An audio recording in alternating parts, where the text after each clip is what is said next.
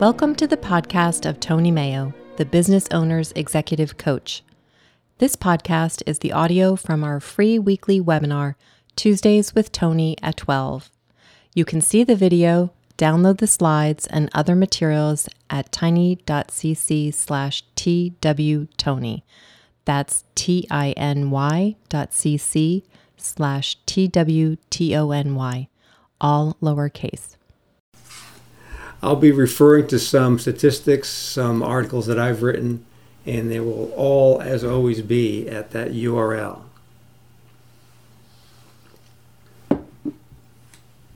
And that URL is on almost every sheet, except when I have a nice slide to show you. So basically, as you may have noticed, coaching is growing. I'm using here a neat tool that Google provides for free in exchange for everything there is to know about you so they can sell that to other folks, but that's another webinar. This tool is called the Ngram. Google has ingested and digitized much of what has been written over the past few hundred years, and it makes some interesting ability to search. So if I put in the phrase executive coach, it tells me how often that has occurred over time, and it essentially started in the early 90s, which is when I started too. You know, back when I started being a coach, people thought I was on the sidelines yelling and blowing my whistle. But it means something else entirely. And it has, as the saying goes, literally exponential growth over time. And this is still just 2007. It's caught on a lot more since then.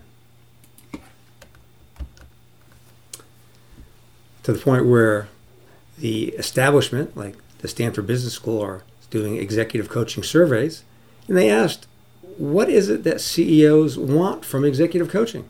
And we see things like conflict management, listening skills, so on. And I find this pretty accurate. This is what I coach on. This is what people ask me about.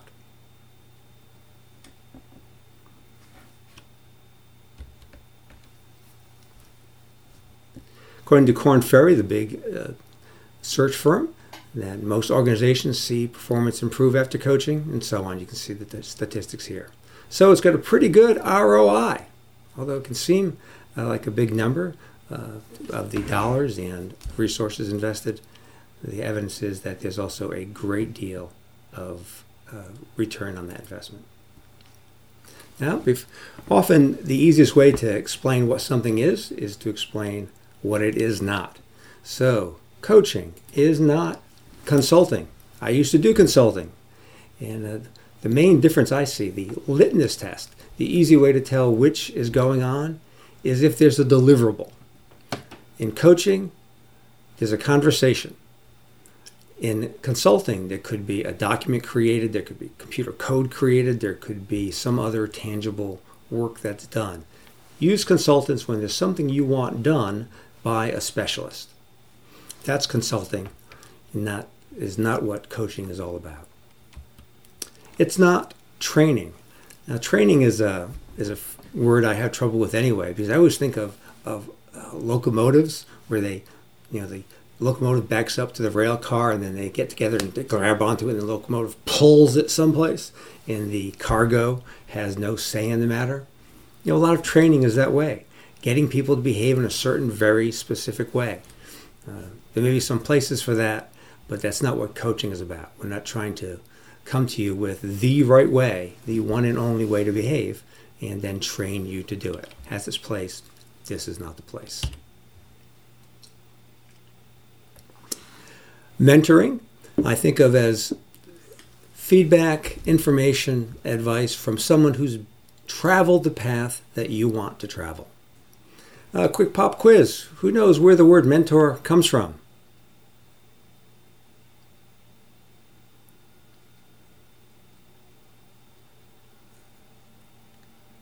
I guess it's just me. It is not Latin. That's a good guess, though. You know, it's either Shakespeare, the Bible, Latin, or Greek, right? It's Greek. A mentor actually is not a verb. It's not originally. It was a name. Mentor was the elder, the experienced man that Odysseus asked to look after his son Telemachus when Odysseus went off to fight the Trojan Wars and then get lost for 20 years on the way home. So mentor was a person in Greek mythology who was sort of a stand-in for the father. He's an elder who guides someone's growth and career development. It's also not friendship. There are some overlaps. Coaches tend to care a great deal about their clients, but friendship has, I've almost said other benefits, but that'll take us down a whole different path that we don't want to go by.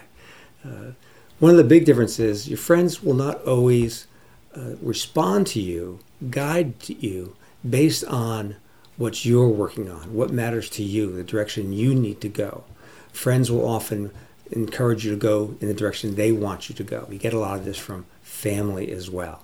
So you want to be clear that your coach knows what it is that you want from life and is doing the best to help you find the best paths and take the best actions for that life. Whereas friends, well, they have their own agenda. Managing is another one of those words I have a bit of a reaction to based on its etymology. Come on, one more try. What does the managing come from? Where do we get that word? Do you want me to give you a hand figuring that one out? Any Spanish speakers in the room? Yeah, it's Latin. There you go. It comes from the word for hand, mano, and it means to put your hand on something and direct it the way you want it to go. Certainly a coach should not be managing, and I have serious doubts about what I see more and more of these courses of coaching for managers. They're very different things. And the fundamental difference that people I wish would be more aware of is that a manager has an agenda, a purpose. That manager needs to have the people managed to go certain ways, to accomplish specific things. You manage someone to fulfill your agenda. In a coach, it's completely inverted. We coach people to fulfill their own agenda. We don't have opinions. We don't have an outcome in mind. We are trying to help the person achieve their own life, not putting our hand on them and pushing them where we want them to go. Coaching is not therapy. Therapy is based on the idea that there is something wrong, that it starts with a diagnosis. This comes from its roots in the medical world. Treating the mental disorders was originally a medical thing. Freud was a medical doctor. And for decades and decades, physicians monopolized mental health treatment. Then there's a big to-do pretty much in the 60s when they let loose the rails a little bit and allowed people to be trained specifically in psychology, which was a fairly new discipline in the ages of time, so that people just trained in mental health, mental disease could conduct therapy. But still, there's that idea of the diagnosis of something abnormal, something that is off, that has to be corrected, and then it ends. Coaching, in stark contrast, is much more about you're fine. The client has everything they need. They have all of the insight and power and ability, but they may need some support in drawing that out and directing it and carrying it through. So whereas therapy starts from, let me find out what's wrong and have me fix it, coaching starts from, you're fine, what else would you like? Now, advice is a very common thing, and people say that it's often worth exactly as much as you're paying for it. But advice, again, is someone else's opinion from their worldview, from where they sit, from their experience, from their goals of what you should do. And sometimes we try to disguise this by saying, well, if I were you, I would do this. Well, no one else is you. So advice has its place. I do some of that with my coaching clients, but I always try to put it very clearly in the position of, this is my opinion. I've had some experiences. I've learned some things. And based on that, this looks like an option you should look into. That's not coaching. It has value, but it's different. So let's check in now. What's on your mind? Toshi, thanks for stopping by. Glad you could say hello. Questions so far? Could be about what coaching is, where it came from, how it's used, It could be something you're trying to learn about now, some result you're trying to cause. And you'd like to say, well, how does coaching apply to this sort of situation? Right, Jane is asking, where does one train to become a coach? 20 years ago, the answer was, with another coach. Coaching, as we know it today, executive coaching, well, as we knew it briefly, coaching has gone from being a new use of the word in the 70s to slowly moving into the mainstream, and executive coaching became known in the 90s for what it is, what I'm describing today. But then it became so popular that the word coaching went through a process that linguists call bleaching, where the meaning seeps out of a word because it is used so widely. So coaching has come to mean almost any kind of help, any kind of consulting, therapy. I even see salespeople talking about being coaches and managers being coaches. Well, if it means everything, it means nothing. It seems like just a simple syllogism. But along the way, people wanted to become coaches as it became popular. So people began to set up coaching schools. I had my original coach training through Landmark Education. Now that's a direct lineage to the origin of executive coaching. Werner Erhard started EST in the 70s and began telling people that his programs coached people in their lives. And then he brought in a really interesting fellow, Fernando Flores, who had been a member of Allende's cabinet in the elected socialist government of Chile. That was overthrown by Pinochet, and Fernando Flores found himself moved from the cabinet room to a solitary confinement cell on Tierra del Fuego. Amnesty International negotiated his release. He came to Berkeley, where he thought, what the hell just happened? I'm going to study philosophy. So he and his family worked odd jobs in Burger King while he got a PhD in philosophy, studying with John Searle and Gene Winograd. He wrote a breakthrough book in artificial intelligence, developed a program called the Coordinator for email, and much of his approach to communications and coaching is now built into things like Gmail and Outlook, where someone sends you a task with a deadline. Hey, that's Fernando Flores. So that's in the 70s and 80s where that was developed by Landmark Education, and they're still in business. They give great programs all around the world. Millions of people going through their programs. But people wanted specific coach training. Well, I got further coach training with Newfield Network that is founded and is still run by Julio Olaya, another Chilean exile who worked in the early days with Fernando Flores. So Newfield Network is still out there training coaches. Now, I have no certifications. The whole idea of certifying coaches came in after I began being a coach, and I just didn't see the point of writing a check to them to get their permission to be a coach. I've never had any problem with anyone wondering whether I'm certified. I've done the training. I could be certified if I want to fill out the forms and pay the fees. However, if someone wants to start a career as a coach now, I do encourage them to go to one of the coach training programs that is certified by either the ICF, the International Coach Federation. There's a European one whose name escapes me right now. Georgetown here in DC has an excellent program. I know some of the people who teach there. It's a really strong program in coaching, and they do a good job of building up a network and helping people launch their careers. And Jane, I hope that handled your question. Any other questions before I move on?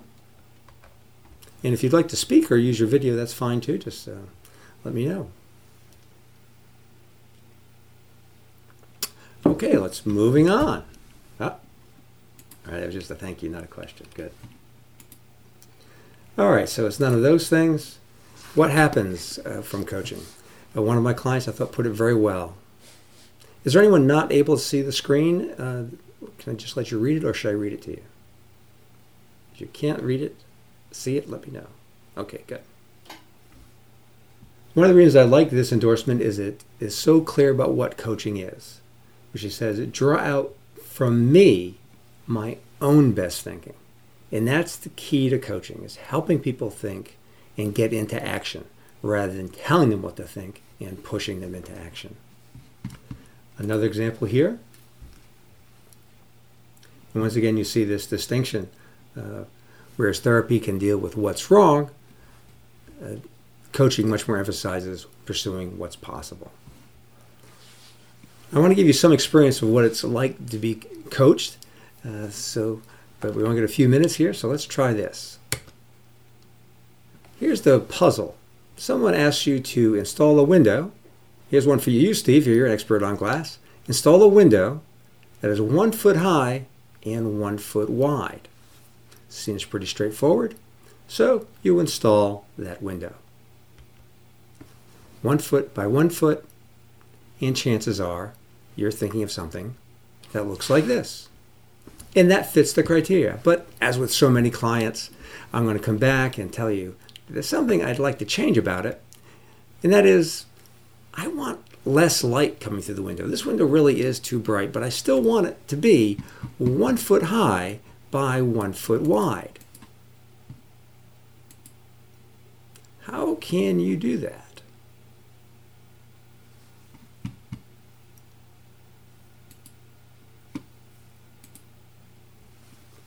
Oh, by the way, to reduce the amount of light coming through, I want you to reduce the surface area by half. Still 1 foot high, 1 foot wide.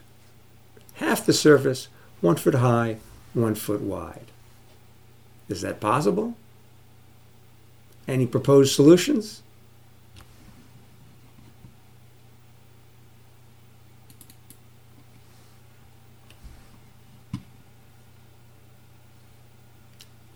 When you'll see it, you'll be surprised.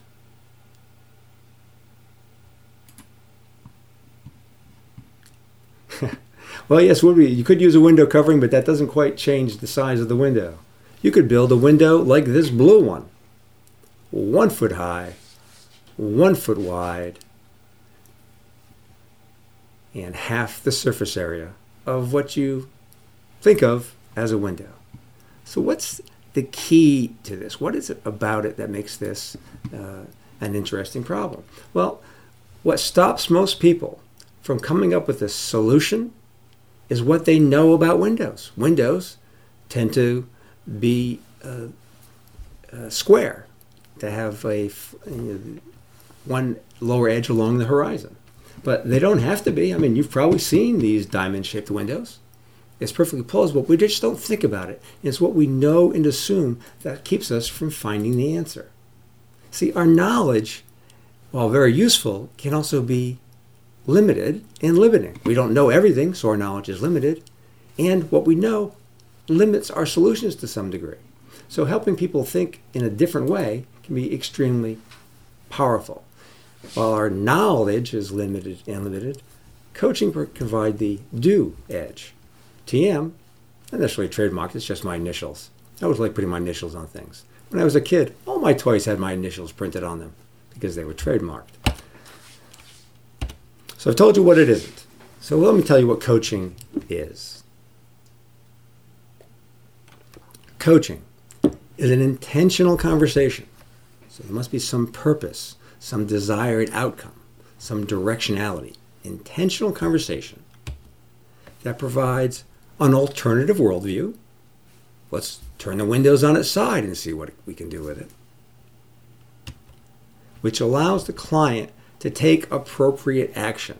So it's not just about insights. Insights are inside. I want those insights to be expressed as actions, to come out in service of their own chosen possibility. So again, that distinguishes it from management, where we're trying to get people to move in the direction of management's preference. We want to have an intentional conversation in service of the client's chosen possibility. Questions or comments so far? All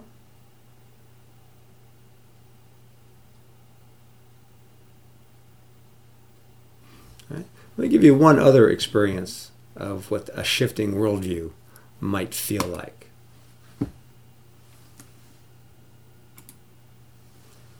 What is this? Can you tell? I know it's a rectangle that's mostly black and a little bit white, but It's an image of a familiar object.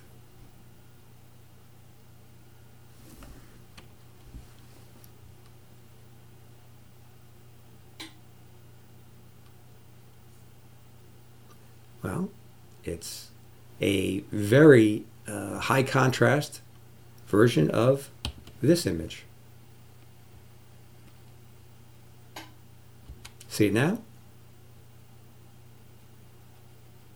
In fact, I would venture to guess that not only do you see it now, you can't not see it now. This looks like a frog to you now.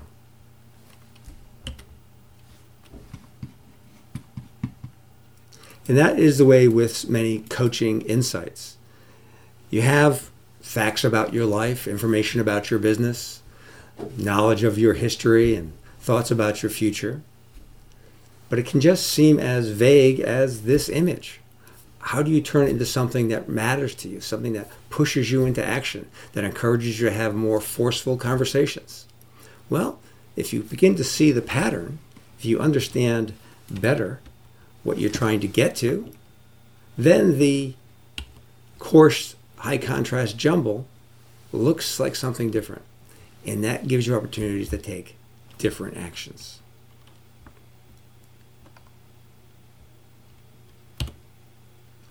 So what kinds of things do coaches work with? Well, one we talk about is the gap. If you could think of something that you have wanted to have happen, some results you'd like in your life, and you've worked at it, and you've wanted it, and you're still not there. That's the gap. There's a desired outcome. There's effort, research, trials, but still, the desired outcome was over there, and you're still over here. To the point where it's mysterious. I mean, what else do I do? Do you just keep doing the same things for longer hours, or harder, or faster? Well, a lot of people just get exhausted doing that, especially when they're building a business or a career. Maybe there's something different that you could be doing that would make it more effective to close that gap. So that kind of thing is very useful to bring to your coaches. I've wanted this. I've tried. I've worked at it. I'm not getting there. What's missing? What's the different point of view for rotating that window or turning the vague outline of a creature into a particular frog? Another signal that it's a good time to talk to a coach is the expression Groundhog Day. I'm not referring to Punxsutawney Phil, but to the famous Bill Murray movie, where he woke up each day and it was the same day, except he was different. So if you're starting to feel like you're trying lots of different things, but Groundhog Day is getting the same results all the time, that's another clue that a coach may give you a different worldview, opening up different possibilities for action. One of the things that the originator of executive coaching, Warren Earhart, said is that it's impossible to be satisfied with something you're stuck with. And if you feel stuck with your spouse or your job or your financial situation or your physical condition, you can't be satisfied with it. Now, the reason for that is that both of these things exist in language. Being stuck with something is an evaluation that we put onto a situation. I mean, we're very rarely physically glued onto something we can't move away from. It's more like we feel stuck with a poor employee or a stupid boss, or we're stuck with some amount of cash or some skill level. When really we're just saying, well, that's the way it has been, and I feel like I can't change it. But moving from being stuck to choice is as simple as changing the language we use. One of the ways to do this is with a video of mine you may have seen, which is training ourselves to say, I get to, instead of I have to. This came to me one day when I was talking to a client who said, I've got to go to my son's soccer game. I said, no. You get to go to your son's soccer game. You've made a lot of choices and had a lot of success in your life so that you can walk out of the office any afternoon and go to your son's soccer game because you choose it. Because that is you have the freedom that you're expressing that way. So if you find there are things in your life that you feel stuck with that are in the way of the life you'd like, that's the kind of thing a coach can help you deal with better. When you start to feel like your life, your career, or particular aspects of it are happening to you instead of by you. It's a way of getting in the driver's seat, of taking some control. Now, I'm not saying this is some magic formula for making reality bend to your whim, but again, in language, there's a huge difference in how we respond to feeling like the victim, like things are coming at us for which we have no control, versus we can adjust how we respond and be responsible so that we are doing life instead of being done by it. Now all four of these are any aspect of your life. It doesn't have to be your whole life feeling like Groundhog Day or feeling stuck with everything in your life. It could just be some aspect of it. To the point where some people that really take on coaching, if they feel like anything is getting irritating and repetitious, if any part of their life feels like something they're stuck with instead of a place where they have choice, they'll work on that just to get more joy, more freedom, achieve more grace. And that gets the broadest category. If you find there's an absence or just too unsatisfying a level of love, joy, freedom, that's something to be coached about. Because love, joy, freedom all exist in language. And we have a tremendous amount of control over the language we use to describe the hard facts of our life. So adjusting our language, changing our conversations, that's where love, joy, and freedom come from, not from some coincidences or lucky breaks. And it all sums up to getting better at being human. This is one of the fundamentals of the particular kind of coaching I do. It's called ontological coaching. That's a philosophical term. It just means ontology is the nature of something, the way it's constructed. Ontological coaching deals with certain fundamentals about how people respond to the world and how that can be adjusted so that they can be more satisfied, self-expressed, joyful, and loving. One of the foundations of ontological coaching is the insight of what kind of a thing is a human being? The kind of question philosophers worry about. But something we could be concerned with too. I mean, what is it that makes being a person different from being anything else? From a tool or a rabbit or a frog or a puzzle. What is it that makes a person a person? One of the key insights into this came from a philosopher named Heidegger in the early part of the 20th century, when he started examining the history of Western philosophy, saying, what is the fundamental that they either overlooked or got wrong? He decided it was, what is the nature of being human? And the thing he came to that has been very useful for coaching is that humans are the kind of thing that has an opinion, a position about what kind of thing it is. You see, dogs just do dogs, and glasses just be glasses. But we wonder if we're good parents, good employees, good speech makers. We wonder if we're okay. We wonder what other people's evaluation of us. A huge part of being human, and as far as we know, it applies to nothing else. A huge part of being human is our self-evaluation of what kind of human we are. So coaching helps you get better at that humanness, that unique aspect of being a living human being. Coaching has a wide range of costs. If you find someone who is new at it, maybe a student, they might give you some hours for free. And there are other people that at the high end who have flat fees. They will come in to deal with an executive who perhaps has reached a level that people can't figure out why they're not going to the next level. And I know people who charge $350,000, $400,000 to handle that.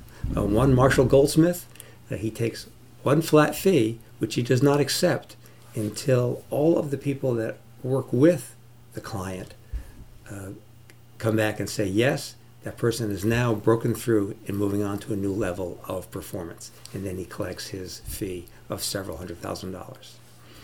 More typical is a monthly cost of somewhere from $1,000 to $4,000. So that's why it's executive coaching. People have to be playing for fairly high stakes to make that kind of investment. Contact time is usually 2 or 3 hours in the course of a month, where there are very intentional conversations. In between those conversations with the coach, the client will take specific actions. And then when they come back to the next coaching meeting, they talk about the results they got. I always tell my clients that they should plan on working with me for at least 6 months, probably a year. Some of my clients have been with me more than 10 years because there's always another horizon, another breakthrough that's possible. So it's a process that happens over time, but then has a number of breakthrough moments along the way. Well, how long does it last? As long as a snowflake or more like the moon and the stars? My experience being coached and coaching people is once you have that shift in awareness, it stays with you. Just like that still looks like a frog, and it'll look like a frog tomorrow, and it'll look like a frog in 5 years. Because you've had the insight, you've had the breakthrough. That's what coaching does for you. So it takes some time.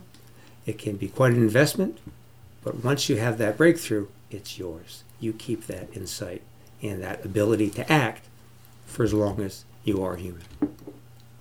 So, questions, please.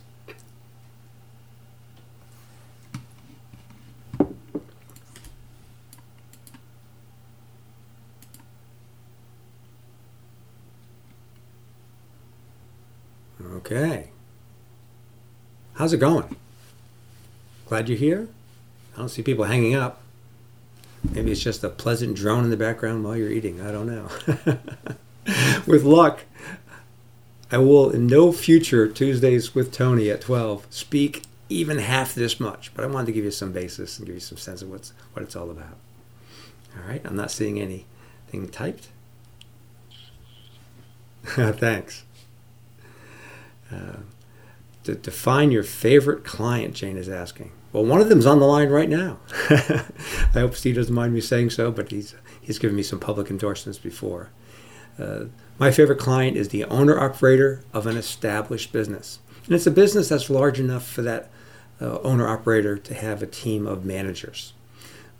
They may not have set up that team yet, but the business is big enough and stable enough where they can afford to put in some managers.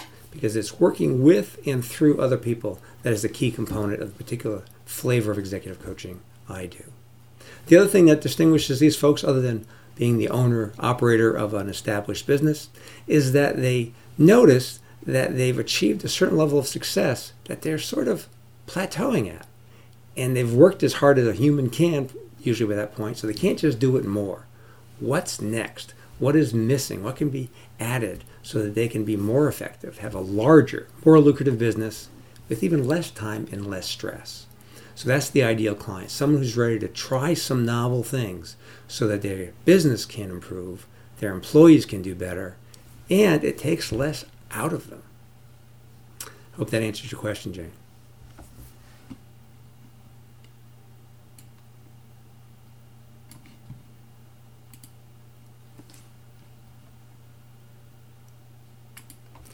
All right, so let's talk about the details of a coaching conversation. What's it look like?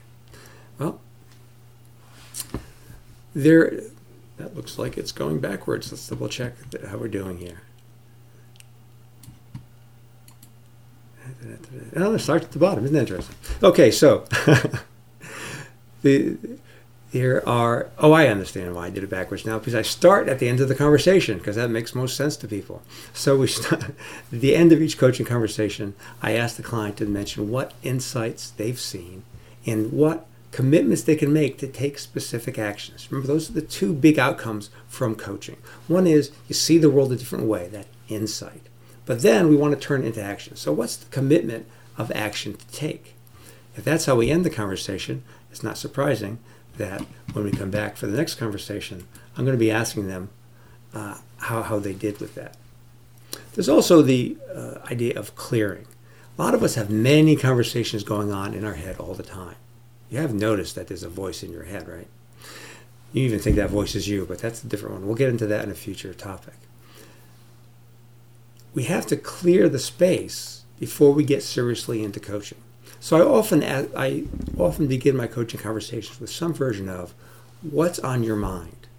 What opportunities, concerns, problems, difficult conversations are running through your head?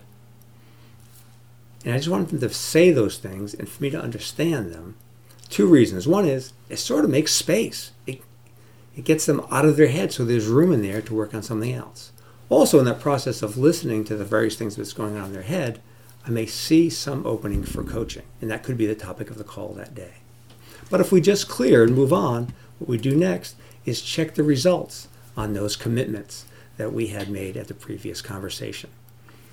If the person has taken the action, achieved the desired result, there's not much to talk about.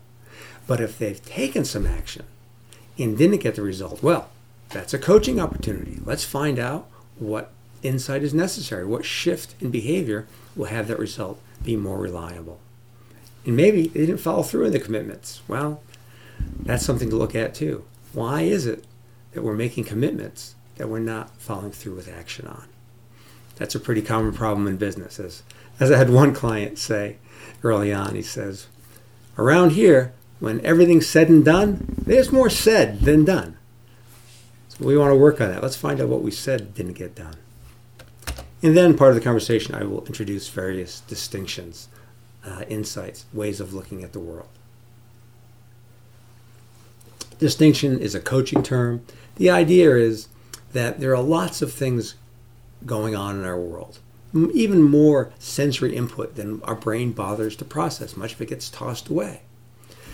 But there are some things that happen that bring aspects of that reality into more relief, that distinguishes it. For instance, you may be writing something on a piece of paper, and you're not really thinking about the fact that you're using a pen. It's just writing. And then you notice that it starts to skip and not fill in. All of a sudden, your attention is not on what you were writing, it's on the pen. And then you're taking the pen apart, and you're noticing that there's something inside, and you want to, and suddenly there's the ink, and there's the ball, and there's the plastic, and the spring. There's all these other things that suddenly come out from the background where you can work with them. That's what distinctions are all about, is of all the many, many, many, many things going on in our world, which ones, if we distinguish them from the background, would give us more power, more ability to create results. Those are the components of a coaching conversation. Let's clear out to make room.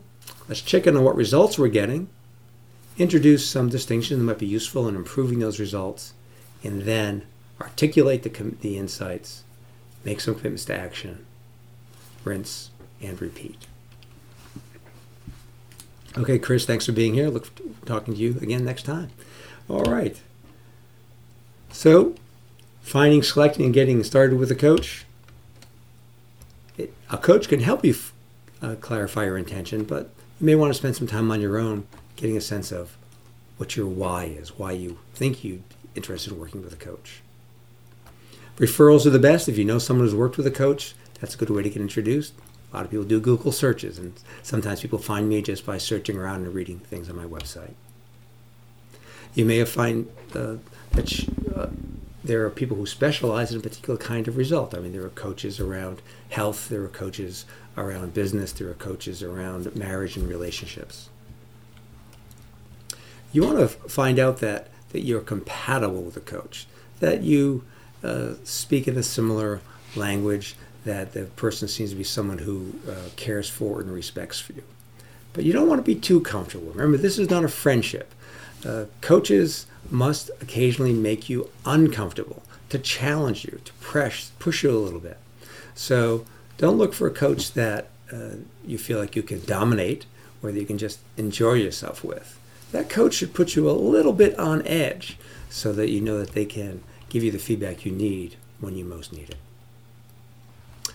Typically, coaches offer a free or money-back initial conversation with people that meet their other criteria. So if someone's a business owner or an established business, I will always be happy to sit down with them for an hour or so and have a coaching conversation so they can know what it might be like.